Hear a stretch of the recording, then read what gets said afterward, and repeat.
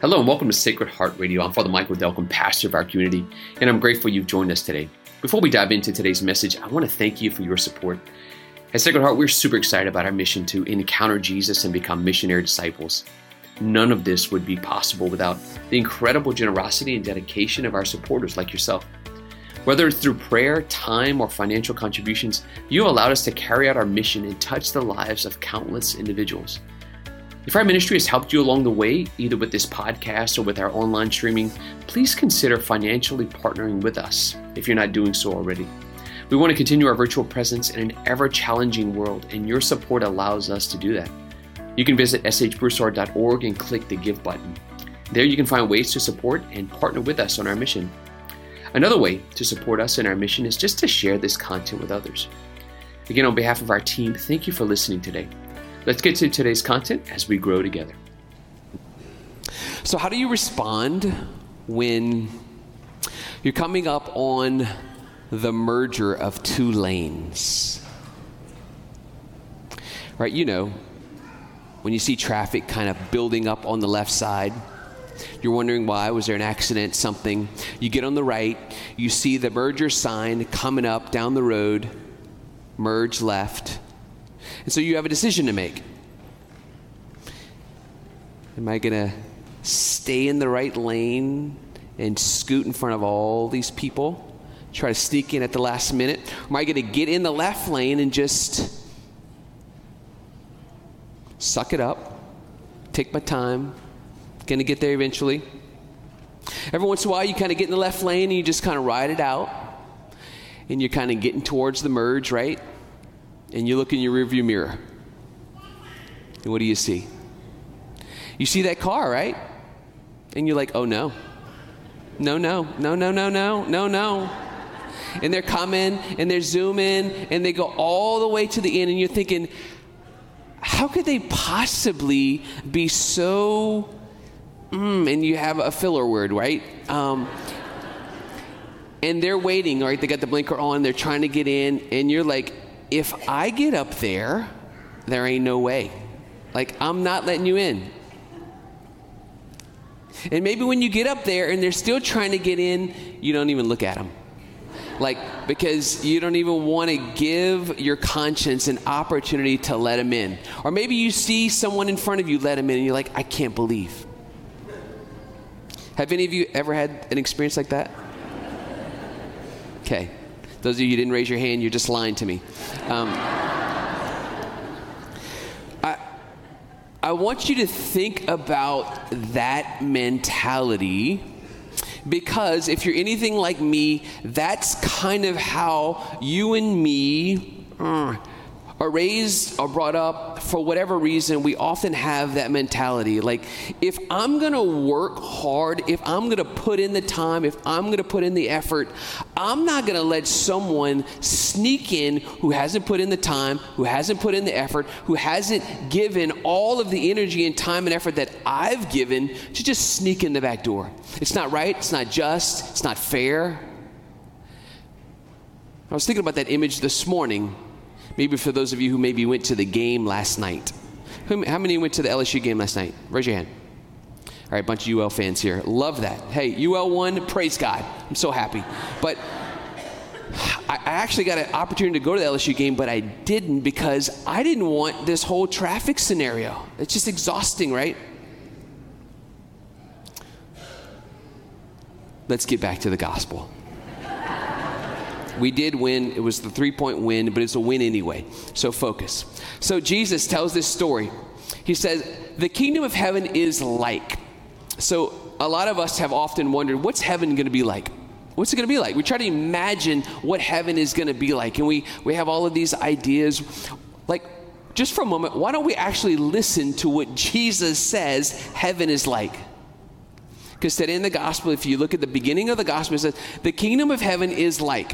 So he tells a story. So the story must tell us a little bit about what heaven's like.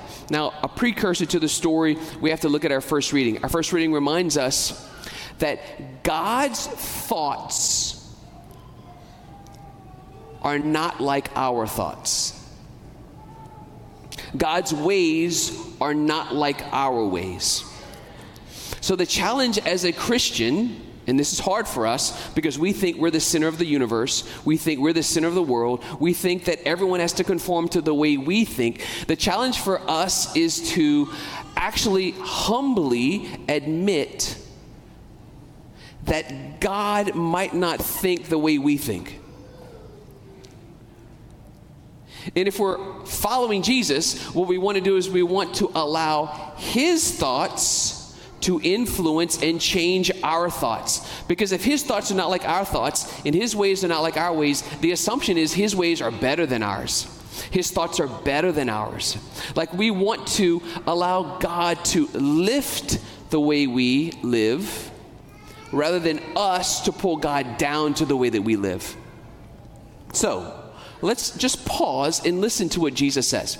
He says, the kingdom of heaven is like a landowner. The landowner is actually God, like God the Father, who has a vineyard. The vineyard is the world.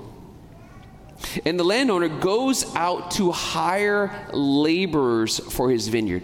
Now, if you've ever been to like a third world country, or you've ever been to, maybe if you've ever been a farmer who maybe needs laborers, I've seen this in a third world country. There's like this downtown, the square, right, where all the guys or all the workers, all the ladies who want to work, they go and they don't have jobs, they don't have regular jobs, so they just go hoping that a landowner or someone's going to come and hire them for a day labor.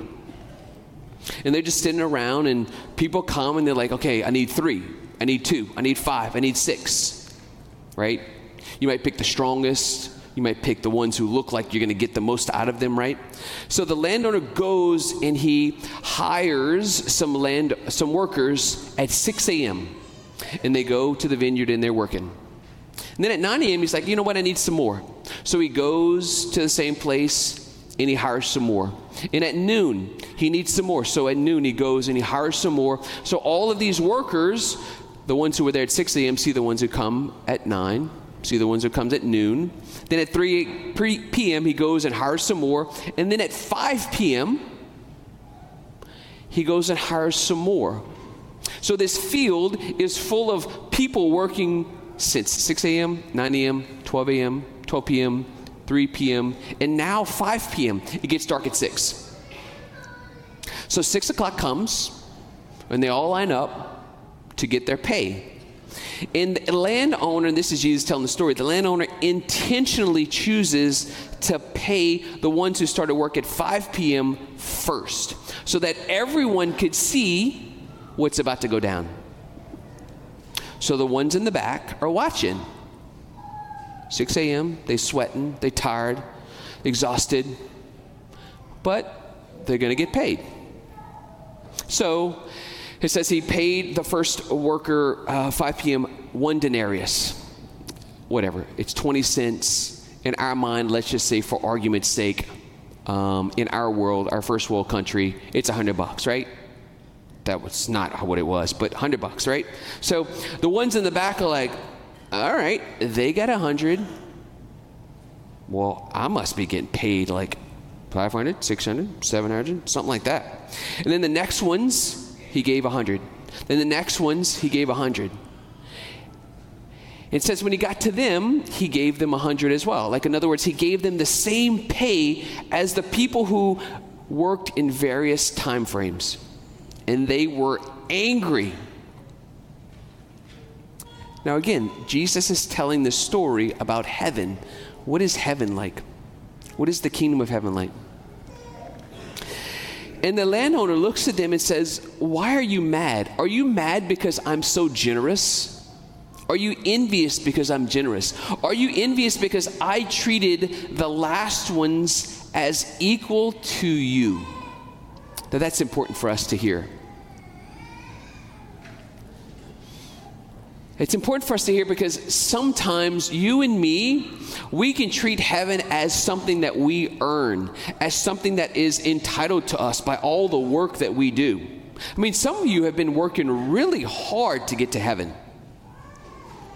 I mean, since you've been 3 years old, you've been saying rosaries every day. In fact, now you say like 5 rosaries a day, where you used to say 1 rosary a day, and certainly that amount of work has to put you in front of the line. I mean, you have to be like at the 10th percentile, right? we almost act as if there's like a class system in heaven where those who work harder get a better place, and those who don't work as hard might not get a better place, might not even get there at all.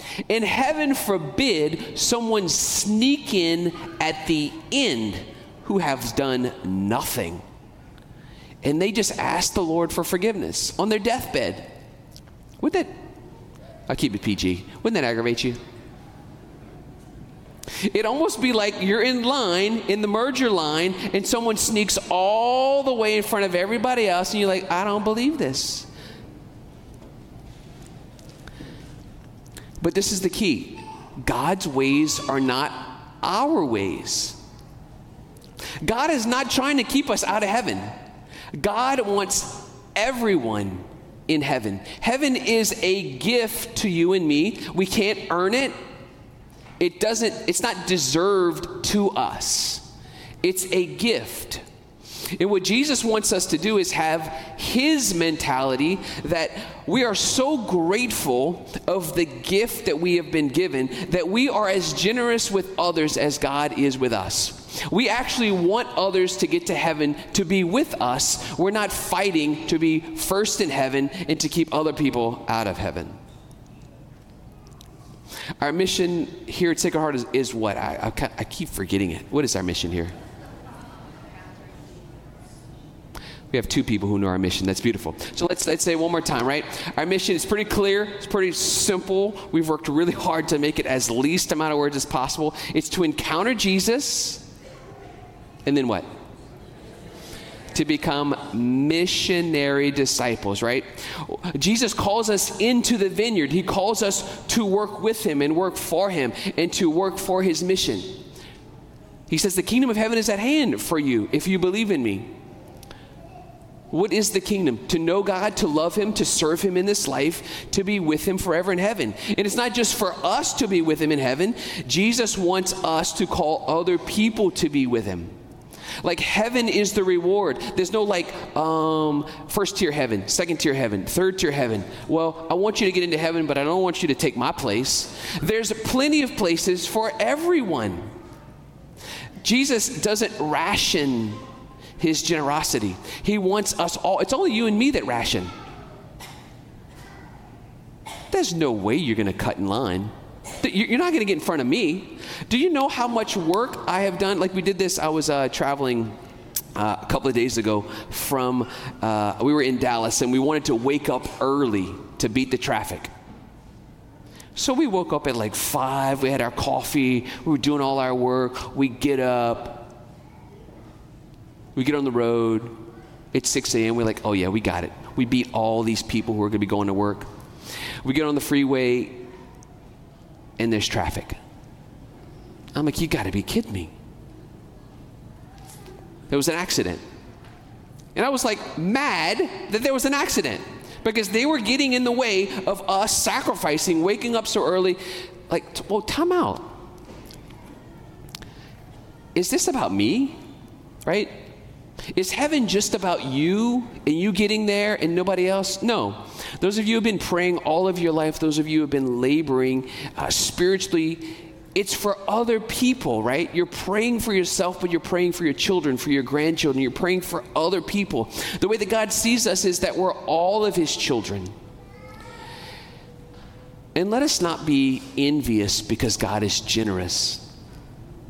Let us not be envious because God is so merciful that even on someone's last minute, last breath of life, if they ask for mercy and forgiveness, God would be so merciful that he would open the gates of heaven for them. Let's not be envious of that. Let us rejoice. Let us thank God. He tells the story that for those of you who have been laboring for the Lord all of your life, praise God, your reward is heaven. For those of you who have been laboring, maybe you just had a conversion in your life and you're just starting to say these words, I wish I would have known all of this all of my life. How blessed we are. Now you're starting to be a missionary in your family, your friends, your workplace. Great, praise God. The reward is heaven. Maybe some of you haven't been to church in forever, and this is the first time you come to church and you're like so grateful to be here. Great, praise God. Like our reward is heaven. There's no tears of heaven. There's no like, oh gosh, he's going to get more than me. No, God isn't like us. So what would it be like if we had a change of heart to be like God?